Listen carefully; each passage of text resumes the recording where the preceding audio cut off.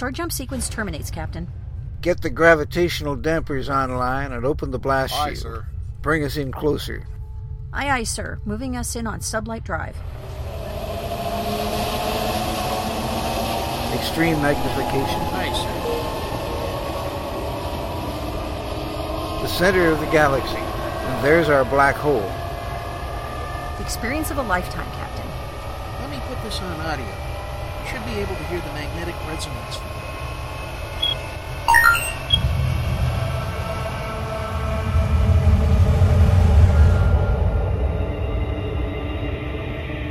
This is it, ladies and gentlemen. The edge of time and space, where the impossible can happen. Welcome to the event horizon.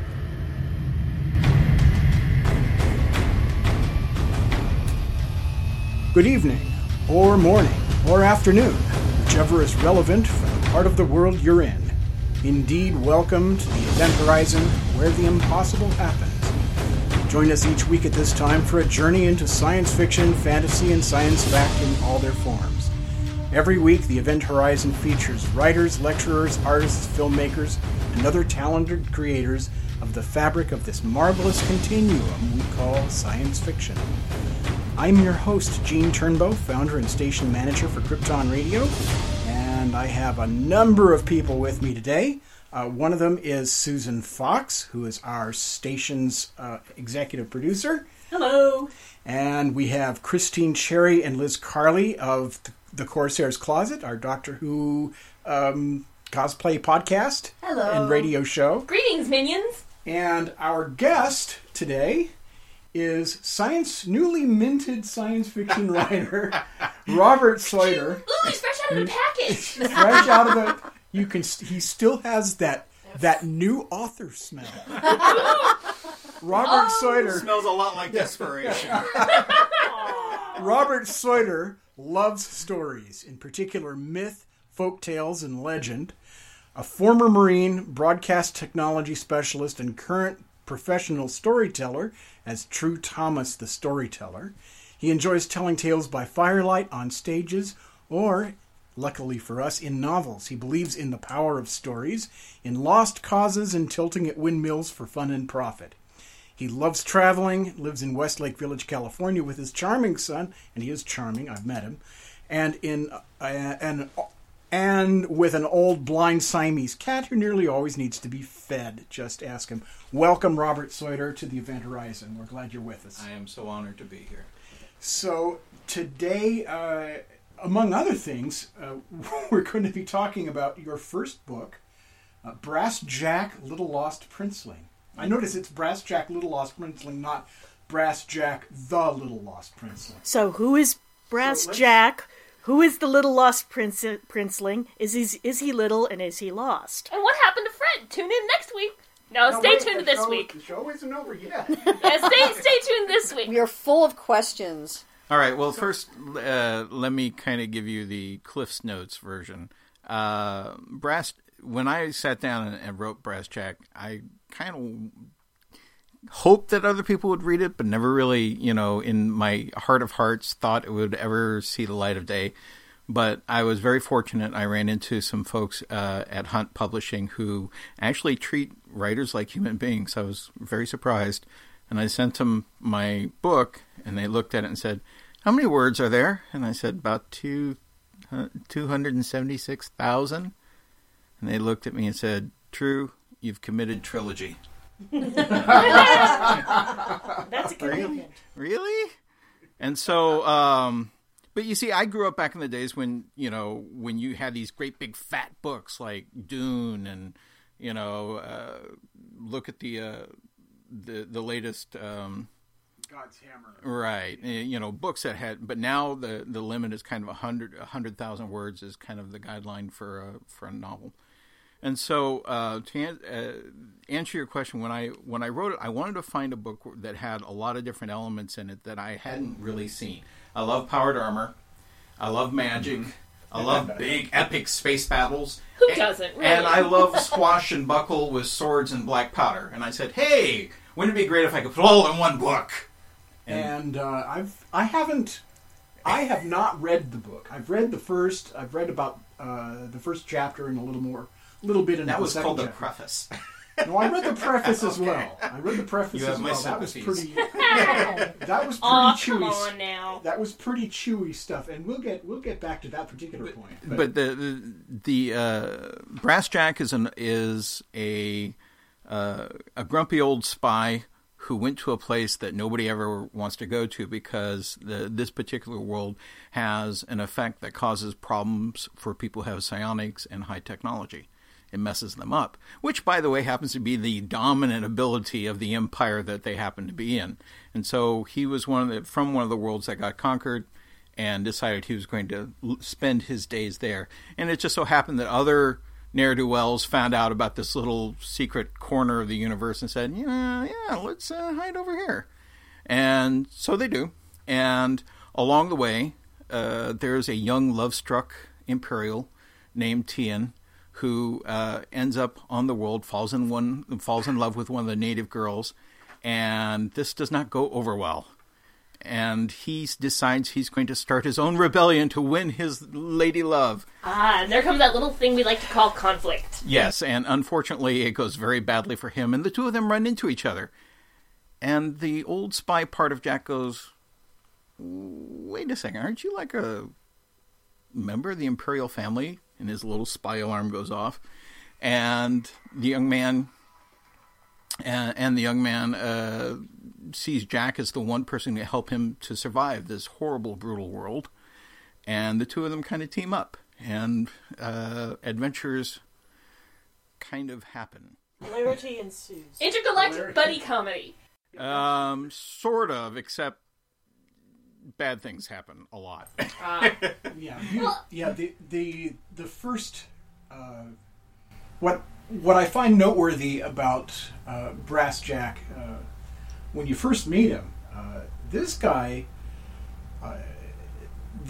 is only about half human if you go by a technical measure. Right. He is he's been sort of gutted like a fish and lined with technology that he doesn't actually have the right to own. Right. And it can't be removed, so he's walking he's walking contraband. Right, exactly. Falling off the back of a spaceship.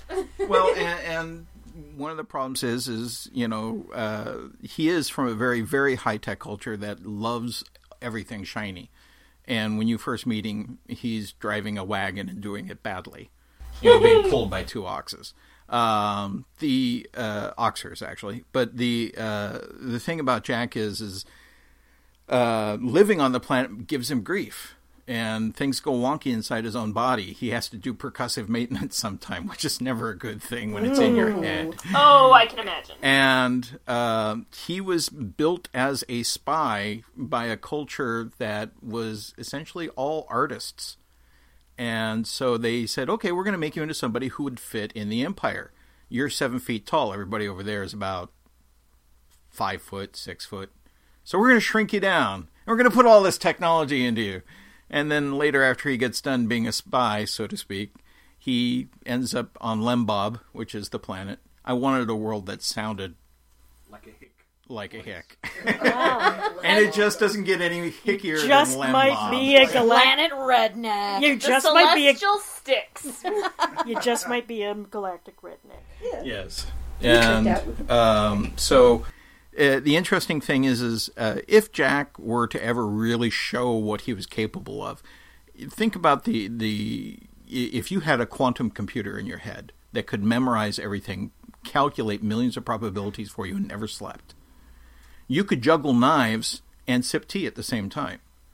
You could, speak almost any language, and instantly have it translated for you. We're talking, if you look at what we can do with an iPhone today compared to what a computer could do like pre-World War II, now extrapolate that 300 or 400 years forward. Yeah, and have that computer inside your head. That's incredible. And the other thing is nanotechnology. We're already into nanotechnology. So what would they have 400 years from now? And so I went with. Well, I had to come up with something, and so I went with quantum.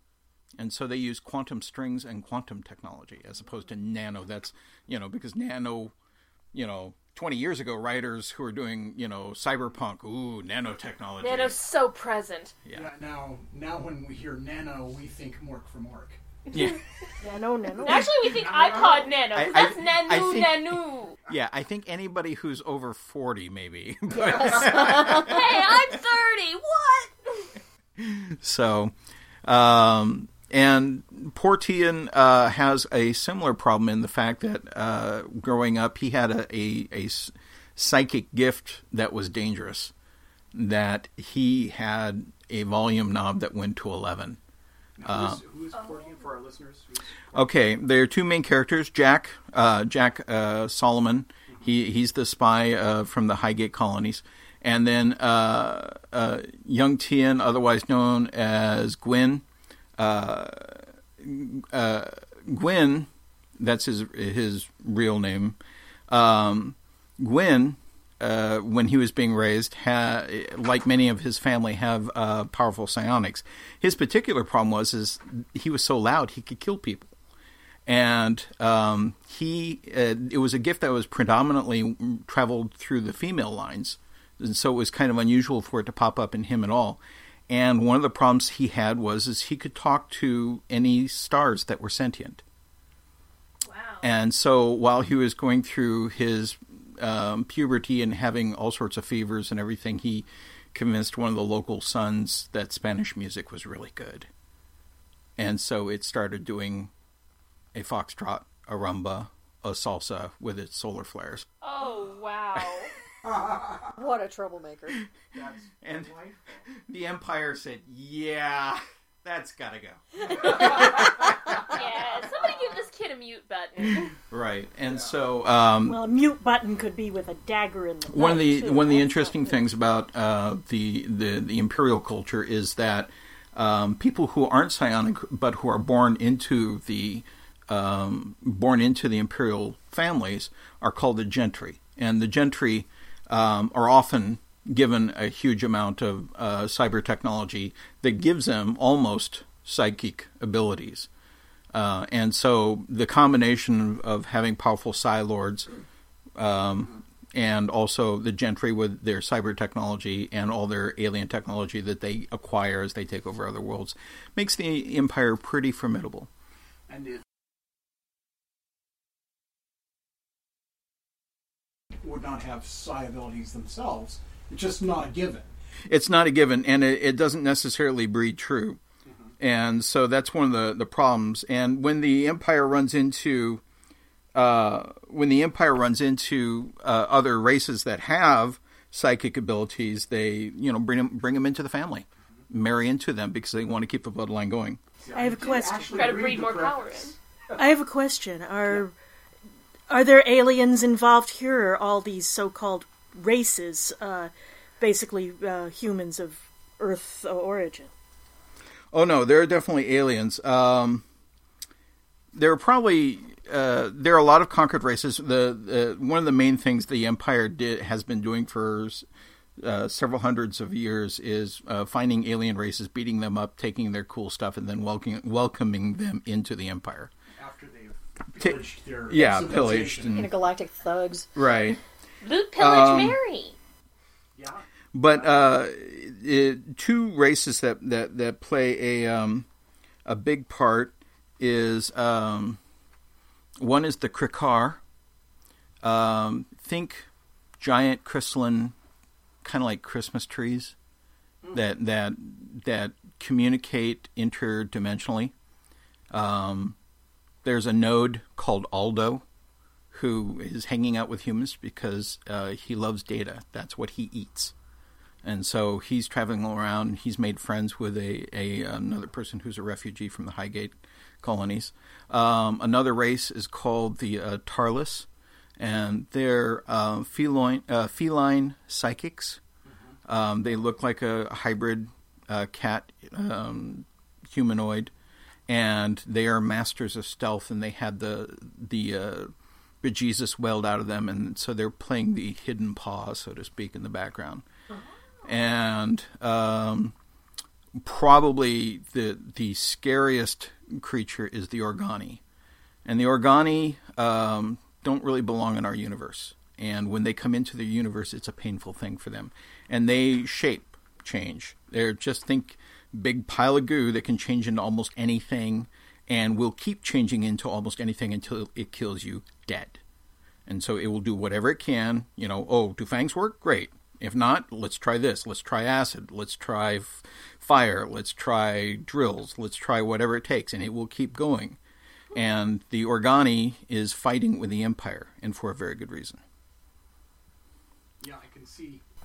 Yeah. A lot of political intrigue I'm seeing here. Which explains the massive preface at the front, which, by the way, if anybody wants to read the book, it's $5 on Amazon for the Kindle version. And you can just look up, there are two, there's Jack Brass and then there is Brass Jack. I am Brass Jack. So you can go on to Amazon, you can download it, it's $5 on Kindle. And it's important to note the author's name, Robert Seutter. That's Seutter. Yeah. Like the judge, but it's pronounced Seutter. Seutter. That's the way you'll know you have the correct book. And just out of curiosity, because I don't know about y'all, but I need to read this.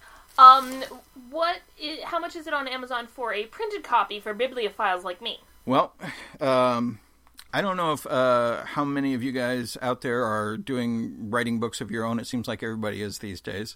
There's kind of a new trend happening in the publishing industry, and that is print on demand is no longer just the, hi, I wrote a book, please buy it.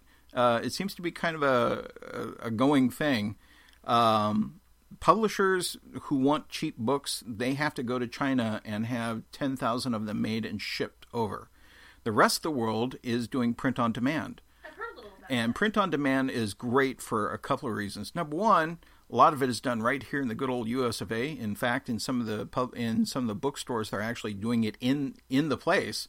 You can go there and have your book printed in the bookstore, which is pretty amazing. Oh, nice. That's really cool. Yeah. And then the other thing is print on demand allows an author, like, for instance, there are typos and everything that I'm catching now in the first book that I am now correcting, and that correction will go into the print copy that you will get now because I am able to change the books. Nice. You know, Isn't that I've cool? heard a little Very about that nice. too. There's an author down at the Lost Fist science Los fiction. Angeles Science Fiction and Fantasy Society, the world's oldest science fiction club. They have levels of geekdom of Cthulhu-esque proportions. Yes, and one of their their wise men of epic awesomeness, Dr. Jerry Pournelle, was talking within the last 6 months, because I was a scribe there for a while, about how he caught a mistake in one of his recently published books, and he went in and fixed it in the Kindle edition. Right. And nobody knew. And he said, on your device it'll update. I don't have Kindle. It'll update with the correction automatically, but if Really? you don't update it, you've got that rare digital edition. But let me ask you guys this. How many times have you seen stacks of books that are just sitting there aging? Unloved, unread, and Far too often. And it makes you sad because you see these books. That doesn't happen with print on demand because generally if somebody wanted the book bad enough, they're going to take care of it. Yeah. And the only problem with print on demand is it's more expensive. And so, and the authors don't make that much. As an author, I will make more on my Kindle edition than I will on my print on demand book version. Oh. Well, think about it. There's no dead trees involved. Yeah. Yeah, there's less. Now, on the other hand, when the zombie apocalypse happens, you'll still be able to beat people to death with the trilogy once it's printed. This is true. The first book is just not thick enough. But If it's a really tiny zombie, though. Yeah, I would go with that. Zombie hamster. You don't know how satisfying that is about being able to fix the typos, because I'm old enough that I grew up where we had the books and it was all pre-internet, and then as I got into more like my 30s and 40s, I started seeing such ridiculous typos in books, entire paragraphs duplicated, and going, this is ridiculous, and it almost it almost spoils the suspension of disbelief that you're in, especially for somebody who's edited newsletters for 7 years for Star Trek Club like I do. Yeah, whatever happened to copy editors? The problem no is copy editors. It's the ridiculous. They copy work editors hard. work really hard, but the problem is that we're kind of coming into a new age of literature, and the ability for people to knock out, print their own books, release it on Kindle or ebooks, or pick the device of your choice, the website of your choice. Circle all that apply. Right, circle all that apply. Is phenomenal. And so what you're seeing is tens of thousands of people are now saying, hey, I'm going to be a writer, as opposed to I submitted my book to 700 publishers and I got 700 rejection letters. A lot of people are saying, screw that, I'm going to make it happen. Or they find little tiny publishing companies. And that's one of the great things I love about, I'm going to give a plug to Hunt Press. Hunt Press is right now 4 ladies who are incredibly talented. And my publisher, Angela Hunt, she came into this with the mindset of, we are for the writers and for the audience. And so, for instance, my books, aside from the Kindle edition, the electronic version, will never have any DRM on it. You will never have any, if somebody says, I'm going to slap on an eye patch and a wooden leg and I'm going to pirate True's book. True is my nickname, by the way. I'm going to pirate True's book all around the world. Fine, go for it. The reason being is we fear anonymity, not being pirated. The worst thing that can happen is not to be noticed. And what's happening is the amount of good fiction that is coming up is phenomenal. And there are going to be more and more voices and more people out there knocking out novels. And one of the things that is going to be harder for us as readers is, who do I want now? And you're going to be able to buy great science fiction for only $1. Yeah, and as an aspiring writer myself, I can tell you, hearing about little houses like this and how easy it's becoming to get a book out there, it's giving me a lot of hope, because I'm still working on the novel I want to put out there, but when I've got the rewrites done, I've always really kind of been terrified of that next step. What do you do? Where do you go? You've got, query letters, hitting the publishing houses, getting those rejection letters, and that's the old world. That's the way we pump up the But science fiction writers in particular have always kind of been ahead of the curve. And because we live in a realm where we're looking 20, 30, 50 years down the road, 1,000 years down the road, our whole society is about to go through some pretty serious changes. And one of those big changes is, you can see it happening now in the music business, where somebody does a tune on stage, it's recorded, and it's on the internet in 2 seconds flat. Yeah. And the artist can't make money off of that. You can write a book, put it out there, and it can be copied.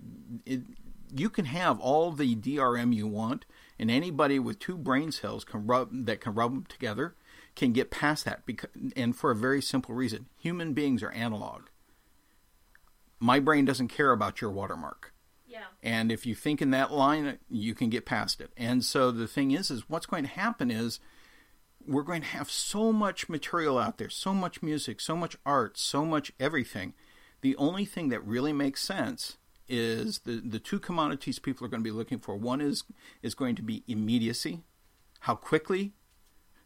The next quality is going to be how good.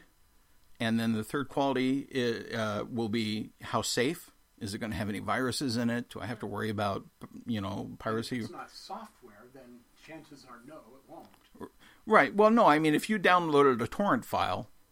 Yeah, you have no idea what's in it. Right, exactly. And so I think where we're probably headed is probably a worldwide microcharge, where everything is going to be printed with a little tiny signature that tracks back to a cloud bank, and that everybody in the world, the way people will make money will be, they would rather pay that 1/15th of a cent for something and not have any viruses and get a quality product right then, versus paying, $5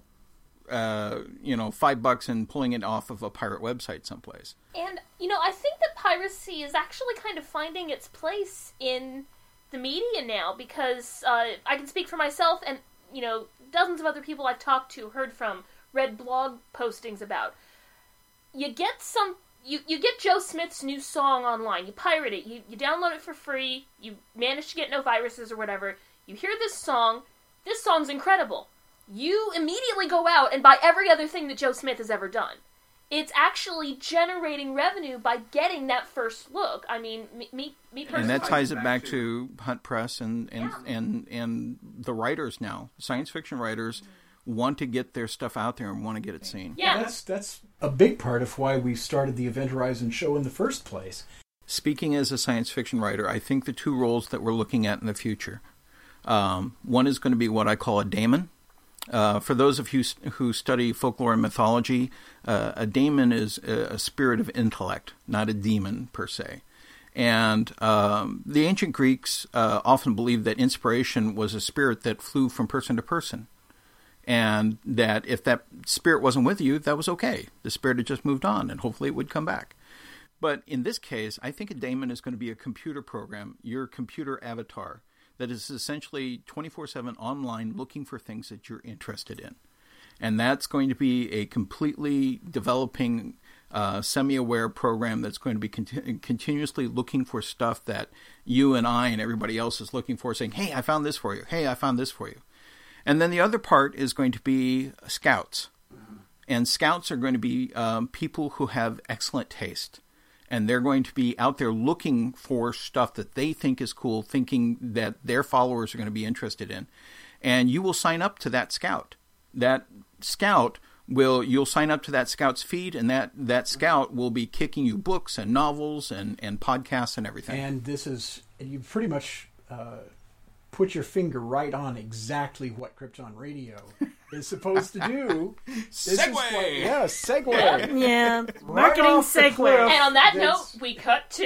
Did you guys plan this ahead of time? No, and I'm we gonna didn't actually. be the voice of dissent. The daemon concept, where the computer decides what you're going to like. When Facebook does that, I hate it. I think it's creepy, and it's really, really wrong a lot of the times. Here's the thing. Why is I think it's Facebook? convenient. Oh, I think it's horrible. Well, I think maybe... I've been getting a consistent line of adverts in Arabic. I don't know what they're for, and I don't know why Facebook thinks I would be interested in them. But because, Susan Fox is obviously an Arabic name. what? Well, correct me if I'm wrong, but I don't think you were referring to your computer will decide what you like. Your computer will go, here's the stuff you like, and based on this... Well, first of all, it's already happening. Yeah. Everything that you watch on a computer is being tagged by the cookies, and it's being... Poorly. Yeah. Right. This is just the very beginning. You remember Minority Report when the guy was walking along and all the ads changed as he was walking along? Yeah, they scan your eyeballs. Exactly. Now, like for instance, I went on to Amazon and I was interested in getting a pressure cooker, and so now when I go We're going on to get to pressure cooker ads. right now, I look at different websites that I like, Salon or Boing Boing, and I'll see in the corner, boop, up comes an ad for a pressure cooker. Funny, how did they know that? Yeah, well, funny, how did they know that? Why are you going to buy two if you've already bought one? Too bad we can't tell them, look, we're not interested in this anymore. Right. We want can't, something else. actually, This is the early days. You have to make the This effort. is the early days. It's going to get better. Why? Because they want to sell you stuff. And the better it is, the better they will sell you stuff. At the end of the continuum, at the end of the next century, there will only be two products, Pepsi and Coke. Right? Yep. All restaurants will be Taco Bell. And Yes. what you're going to be doing in your life is the more wealth you have, the less advertising you have to put up with. And so the richer you are, the less ads and stuff you have to pay eyeball time to. And so if you're really poor, you will die and you will be poured into a coffin that will be covered with corporate advertising. Like a racing car. Exactly. man. This coffin brought to you by PepsiCo and its 5 billion other. And by the way, Pepsi is not a sponsor of this program, and no offense to the Pepsi people. But essentially, our awareness, what time we spend doing what, is now going to be measured quantitatively Our iPhones are going to be connecting to our avatars, our cloud lives. Our smartphones are going to be talking back and forth where we're going, what we're doing, and this is all going to be quantifiable. Well, now this ties back into what goes on in Brass Jack's universe. In the opening chapter, you describe the fact that he's used to having this sea of information on tap all the time, feeding directly into his brain. Right. Wherever he goes, and on this world of Lembob, he doesn't have that. Right. And when he gets a little bit of information, if anything crops up at all, it's noteworthy. Right. Just even a tiny bit. Well, and the point I was trying to get to was that.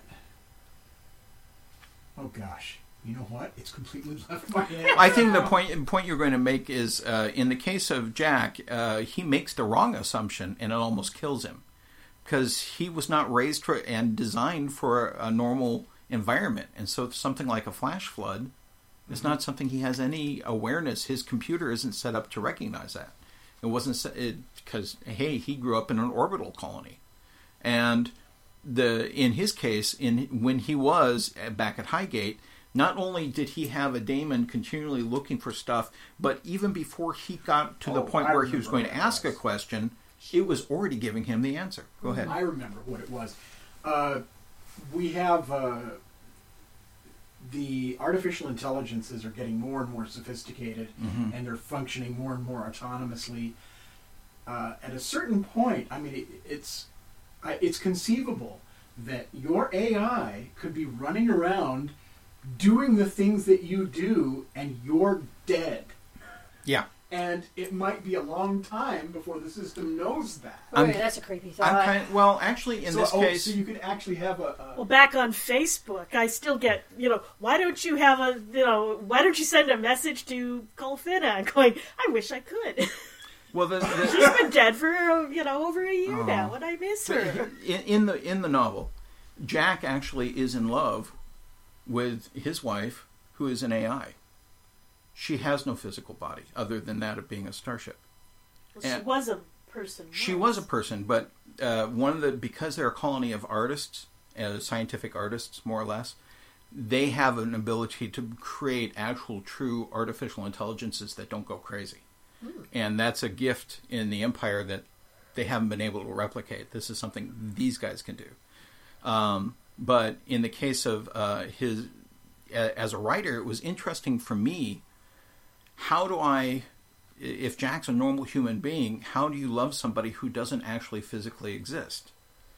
Well, when he jacks into her virtual reality, his entire body is wired with quantum technology. She literally can feel everything that he feels. And so if she wants him to feel a coffee cup in his hand, she sends him that sensory information. He knows no different. That actually kind of reminds... And so when he is with her, it's like he's with a real woman. In the case of her, she's unique in the fact that she was based on somebody who had died and had donated her brain tapes.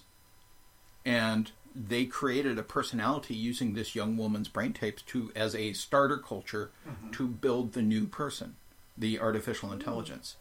And another thing in Highgate tradition, they have what they call gamlies. It's not just one man married to a woman. It's one man married to a woman who's an AI, who's also in a relationship with 3 or 4 aliens, who's also in a relationship with a cat, who's also in a relationship with, well, not sexual, as far as she's concerned, and in a relationship with 6 or 7 different people. Why? She's an AI. She's multi-processing, multitasking. For her, she can live entire centuries in a couple of minutes because that's how fast she's processing. And so the whole concept of relationship is kind of like, I think we saw it in Babylon 5 a little bit, kind of the multi families. Also, what was the other series that had multiple? Vlox on Star Trek. The Doctor. He had, 7 wives? He had it was an extended family. It was in an the extended home. family. Who knows how many of them it took to actually make a child? But the thing is once we get past the, okay, if I have a clone, is my clone going to be in this relationship? Where, That could get a little... Exactly. It gets complicated. science fiction is going to take us into boundaries that eventually mankind is going to be facing. If you read comic books, and I know you do, Gene, absolutely. I still think one of the best abilities of all the abilities in the Marvel Universe is Jamie Madrox's, aka Multiple Man, because he has the ability to create multiple copies of himself with a little bit of kinetic energy. He smacks his fist and boom, he's got a copy and a copy and a copy and a copy, and he can multitask, and each one of those copies of him can make a copy. And he can get out to 50 copies of him, go out, do something, and then come back, and all that information is coalesced into one person. Ah! Great life if you don't go mad. But I mean, only do that. you Oh my God. clean the bathroom. You do the laundry. You respond back to mom. You can do so much. I know we're talking about science fiction here, but just for a moment there I had a fantasy. Yeah, Okay, go wash your mind out with soap. I'm talking about somebody to clean my bedroom and my kitchen. What? Get your minds out of the gutter. It could be quite a Valentine's Day. That's all I'm saying.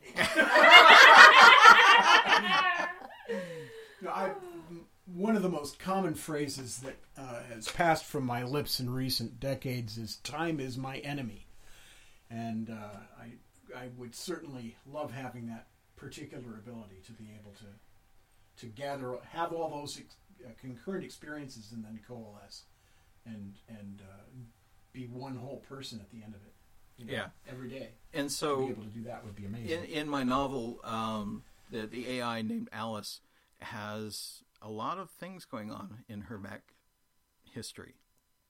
For instance, she was married to Jack, and there was loss in the family, and there was... one of the things that people have said to me about the book is that the characters feel very, very three-dimensional. And part of the reason that is because as a newbie author, I didn't know no better. And so I based a lot of my characters on my friends and didn't change the names too much on some of them. And that's really great. But what I realized as I started writing it, because, I sat down and I said, I'm going to write a book. I didn't know it was going to be a trilogy, but I'm going to write a book. And when I wrote that book, I realized at a certain point, hey, as an author, you need to do evil things to your characters. Well, apart from doing evil things to them, you sometimes need those characters to do things to advance the plot. Exactly. In ways that make sense for that character. And if you use characters who are based on your friends, people that you know, right, they may not necessarily flex in the direction you need them to and do it believable. Right. And so for all you beginning writers out there, don't use your friends' names too closely, and tell them they can inspire a character, but they are not the character, because when you have to take that character and shove them in the wood chipper, they're not going to love you. You know what? David Weber fans glory in it. Right. Well, I got killed really right. well. And I've gone online to Facebook and told my friends, I'm sorry, your character, and some of my friends go, really? True? You killed me with rabid radioactive chipmunks or what have you? and then other of my friends are going, yes, I got killed by radioactive rabid chipmunks. Woohoo! I'm very fortunate that I have a close group of friends who I've already told them they'll be characters in one of my novels, and they are like me in that when we write, we enjoy doing horrible things to our characters. So when I tell them, yours might die, could be creatively, or just great tragic loss, and your character will suffer for years and years, they go, But there's always, there's that danger. You never know how the person's going to react. I have a rule, you feel free to use me as a character in your novels, but just like in real life, I don't want to end up with the clown nose. I have this theory that when you die, if you die of doing something really stupid, you end up in heaven, and they ask you how you died. How'd you die? Slipped on a banana peel and I ended up drowning in a toilet with my butt in the air. Clown nose, go stand over there. Okay, Elvis. Yeah. Okay. How did you die? I was changing a light bulb while standing in a bucket of water. Yeah, big red floppy feet over there. So, if you want to put me in your book, fine. Just don't give me a clown nose ending. That's all I ask. But the thing I noticed really quickly is I'm blessed with an incredible amount of really interesting, wonderful, eccentric people in my life. People who are so incredibly talented. And, in gaming, you would build characters. And I would look at my friends in the room and I would go, oh my God, I'm surrounded by characters who are worth, they would say a normal human being is 100 points. And I was surrounded by 300-point human beings. That is a very, very high praise. And but the thing is I have friends who literally could restart civilization from the ground up. Between all my SCA and reenactor friends, between my friends who are chemists and scientists and geneticists, my friends who are geeks of every stretch, I have friends who can literally, do surgery, right, and then get onto the battlefield, shoot well and kill their enemies, and then string a bow and make the string by hand, make mead by hand, make armor by hand, make fireworks, I could make a radio from exactly twisted wire and a quartz crystal. Coconuts and part of the SS Minnow. These are the ones who will survive the apocalypse. Right. Just to brag on Gene a little bit, if I were just to look at him, he's a very talented artist. He's incredibly tech savvy. He's a great promoter of, his radio station. This is all his. So there's definitely points in entrepreneurship, and he's a talented and loving dad. I mean, just all those different things. If you were to put him into game mechanics, and plus, he's probably a professional race car driver. He's an instrumentalist. I don't know about the professional race car driver, but he has a hell of a commute. Race car. But I wish I did. I don't know. Give him a couple of books and an hour to study. But my point is that when I wrote my book, it was hard not to look around as a beginning writer and say, oh, I have a character who made a living for a while as a professional thug, right? And he is one of the most low-key, gentle people in the universe. But Lord help you, should you push the wrong button? Well, thugs usually are, though. Yeah. They don't have to advertise. Right. And so when I wrote the book, most of the really villainous villains are not based on my friends, because I don't know many people like that. Well, it's one of the things I think about when I've got a few ideas floating around in my head too, and my shame is that I have not written them down. But I hope to fix that shortly. Get yourself a notepad, man! But in between curing cancer and writing an award-winning movie and solving the crisis Building in the his Middle mad East. science lab. yeah, everybody needs one of those. Yeah, and we cookies. We can show you the mad science lab later. But the one of the things that strikes me about using people that you know is that they are shaped, and this gets back to the discussion we were having about the AI that knows everything you know and acts like you act with respect to gathering information, and that's it. Sure. You don't have a public face. It has your public face. But the people that you know are shaped by their individual experiences, which have nothing to do with the story you're writing. Mm-hmm. So very frequently, if you go into too much detail on what kind of a person that is, and you try to use them in your story, it'll be a bad fit.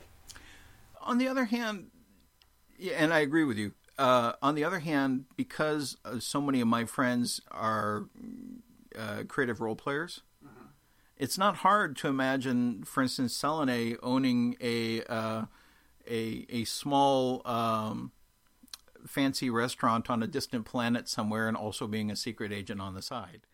It's because everybody's got to eat. Because I know her for the clever person she is. And one of the other characters, they call her the Spider Queen. But she has this lovely kind of snarky attitude that just worked perfectly for the character. And so sometimes when you think, I need a character like this person, and they just... So you can have that person in your head, but write your character as they need to be. Right. Yeah. But as you very pointedly observed, there are times when it doesn't fit, and there are some times when the character does fit far more than you think, and you go, "Huh, I never thought of it that way." And actually, in a similar vein, because I know I do this, I'll take people I like, or people I know, or people I see on TV, and I'll start there and then expound into a character that's nothing like them. But as a writer, I also take a lot of my characters and, experience shapes who you are. Some of my experiences shape them, so there's definitely some self-insertion in there, maybe a little Mary Sue, as the fandom community calls it. Do you feel that in this trilogy there's any self-insertion for you? Yes. I actually had somebody bust my chops about it being a Mary Sue epic. Yes and no. In a way, I'm kind of both. I have two lead characters, Gwen/Tien and Brass Jack. And so, in terms of Brass Jack kind of being this guy who's been it all, done it all, seen it all, kind of a grumpy, cynical character in the Robert Heinlein kind of mentality. Kind of a Jubal Harshaw? Yeah, Lazarus Long, that sort of thing. I definitely would say, yeah, that's definitely part of my personality, because I had a really challenging, at times, childhood, went into the Marine Corps, traveled the world, so I have a lot of life experience. And then the noble youth romantic side is definitely Gwen/Tien. And so I resemble that a little bit too. But I tried really, really hard not to make the characters speak with my voice, but speak with their own unique voices.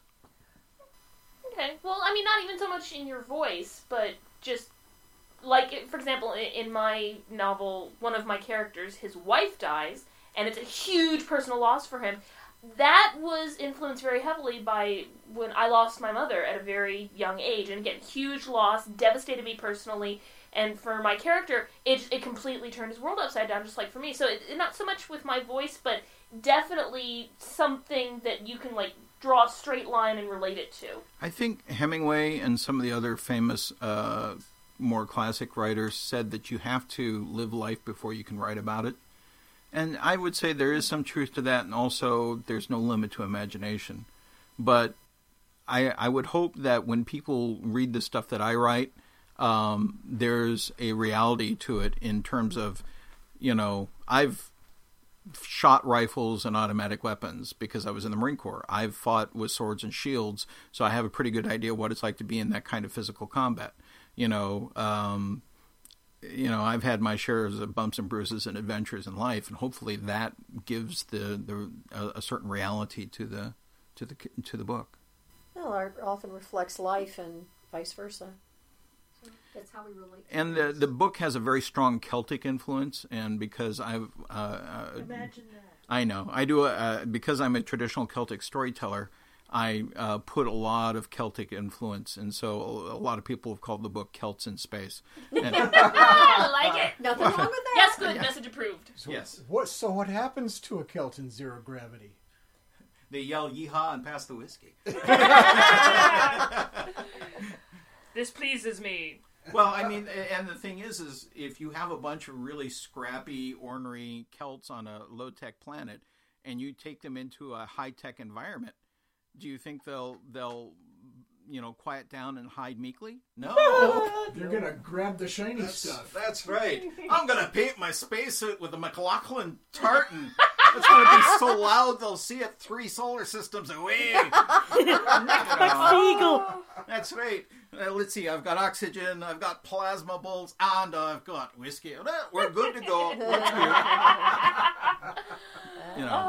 Yes, good. Yeah. So the thing is, and again, my love for Celtic cultures and some of these other things is in there.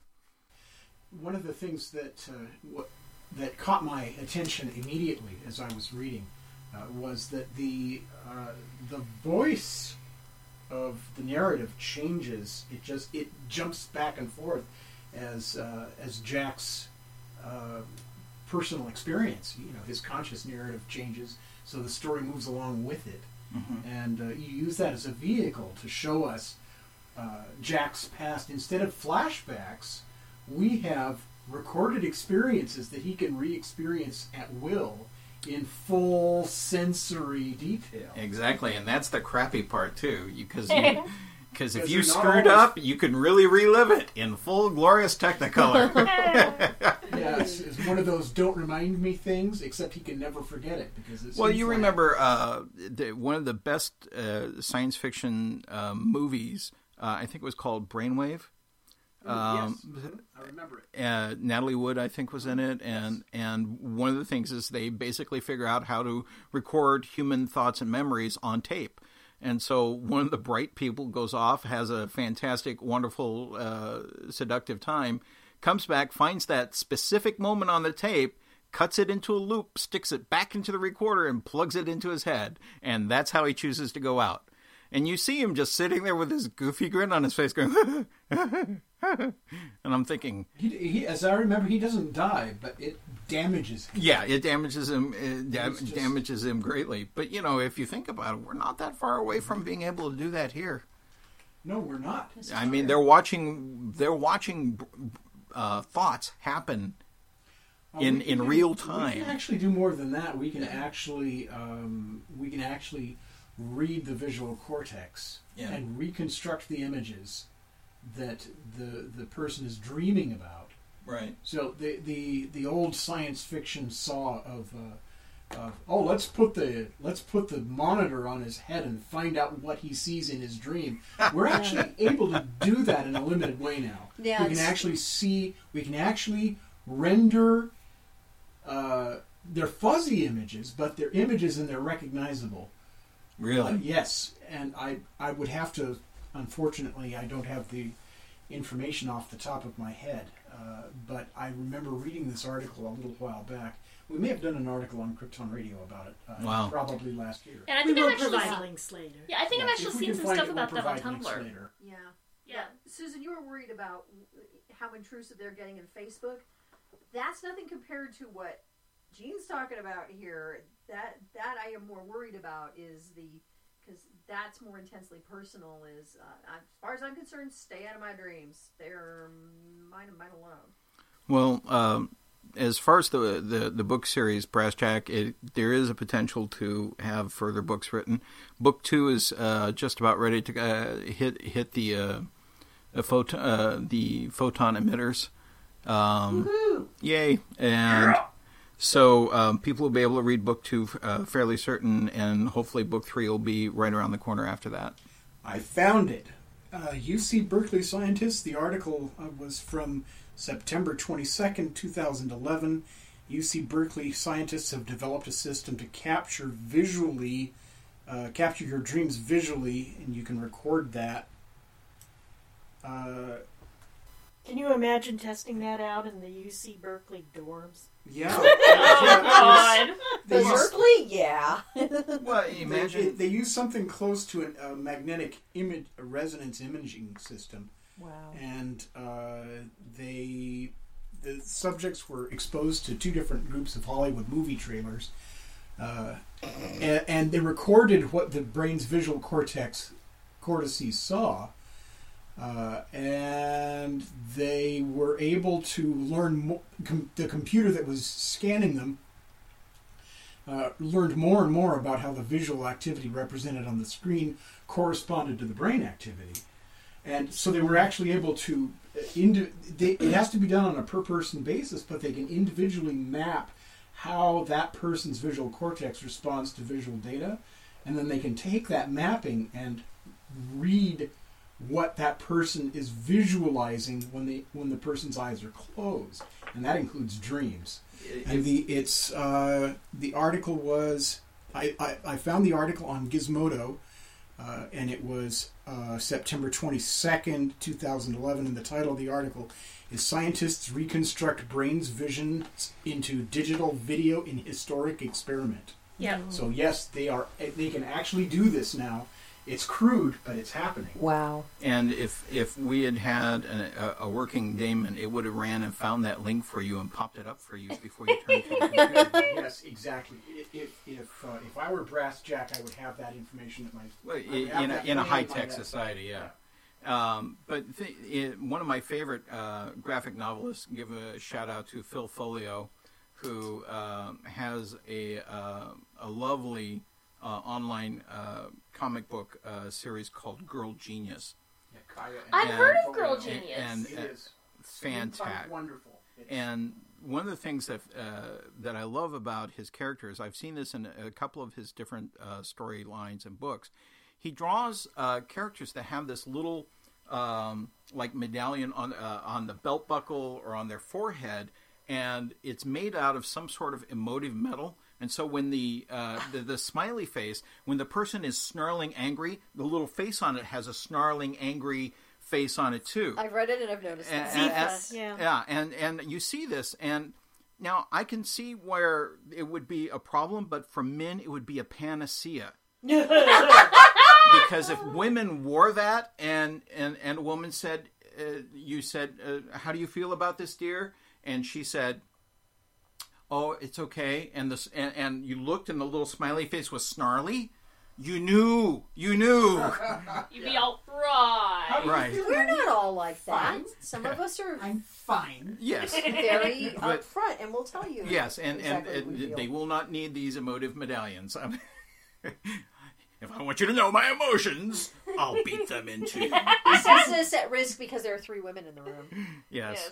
When I want your opinion, I'll give it to you. Now Phil's another one who uses his Sounds like friends my in ex-wife. his. Phil's another one who writes, draws from life, and if you've ever met Kaya Folio, you know where he got the Girl Genius. Yes. The title character, as well as a number It's of the others. Romance, adventure, and high explosives. Yes. Mad science. Mad science. I've heard wonderful things about it. I have not yet started reading it, but I do need to remedy this. You do Many need to people remedy who lost it. this You have recommended it to can me. read it for free. It's at girlgeniusonline.com. I think just Google Girl Genius and you'll find it. You'll find it. Yeah, and I believe there's actually a Girl Genius book or 2 or There 8 are a couple of them. at the Illustrious Library, which I'll have to check out. They've got 2 books out. They've got all of the online comic, the Hugo Award-winning online comic, have been collected into large-size paperbacks, and I guess they're up to 2 novelizations. 2 novelizations. Well, one day when I'm not busy podcasting or writing for the website or In your doing that copious really unnecessary thing called real life stuff. Oh, you mean when you're dead? The great thing... Yeah, exactly. The great thing about Girl Genius is that the entire run is online, and you can go to the Girl Genius Comics online website and start reading from the beginning in full color. It's not the same experience as you'd get if it were printed on paper. It's all there, and if you want to catch up, you can. He also had a small series called Myth Adventures, which was Robert Aspen. That was last week. We had a long discussion of that. That was beautiful. Jody Lynn Nye, who is the co-author of some of the Robert Aspen books, and is currently working on the Dragon series. She's picked up the Myth Adventures where they left off, and it's very convincing. The voice. I think we are coming up on the top of our hour. Already? We already are. It's astonishing, but we burned an hour. That doesn't even seem at all fair. No, I demand a recount. I was going to go into what is Studio Folio doing right? They're putting their whole story on the internet, and yet they're making a living. On the books, on the swag, they have extensive merchandise available. And what draws the people back? The immediacy. Yeah. Every time they turn out a new page, they go. People jump online every Monday, Wednesday, and Friday to see the next page. 9 o'clock the night before. Yes. More like it's Thursday. What time is it? Ladies and gentlemen, our guest this evening has been Robert Seutter, author of Brass Jack, Little Lost Princeling, from Hunt Press. ISBN number 978-0-985-8954-9-5. You can get it on Amazon.com, both as a paperback and as print on demand, and at Lulu. I'm sorry? You get the paperback at Lulu.com. At Lulu.com. And you can get the Kindle version on Amazon itself. And the non-Kindle version will be coming out after a 3-month period. Wonderful. Yep. Robert, it's been a pleasure. Thank you for being with us. And I would just like to give a shout out to Krypton Radio and say thank you guys so much for providing a great voice for the geek community. And I know everybody out there knows you and loves you and wants to say thank you for providing this service. See, Gene, you rule. Thank you. And I haven't read this book yet, but go out and get it, because this guy here is freaking awesome. So... You have just heard episode 2 of the Event Horizon on Krypton Radio for February 16th, 2013. Our guest was the author of Brass Jack, Little Lost Princeling, the first in the Brass Jack series of science fiction novels. You have been listening to Krypton Radio's weekly production of the Event Horizon, where the impossible happens.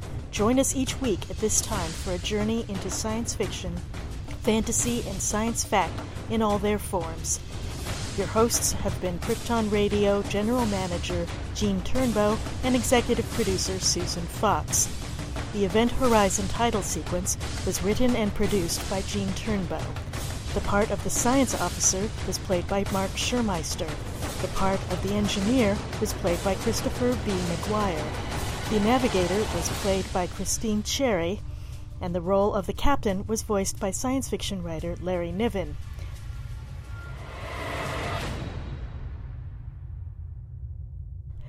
Join us next week on Saturday, 9 p.m. Pacific, for the next episode of the Event Horizon, where the impossible happens.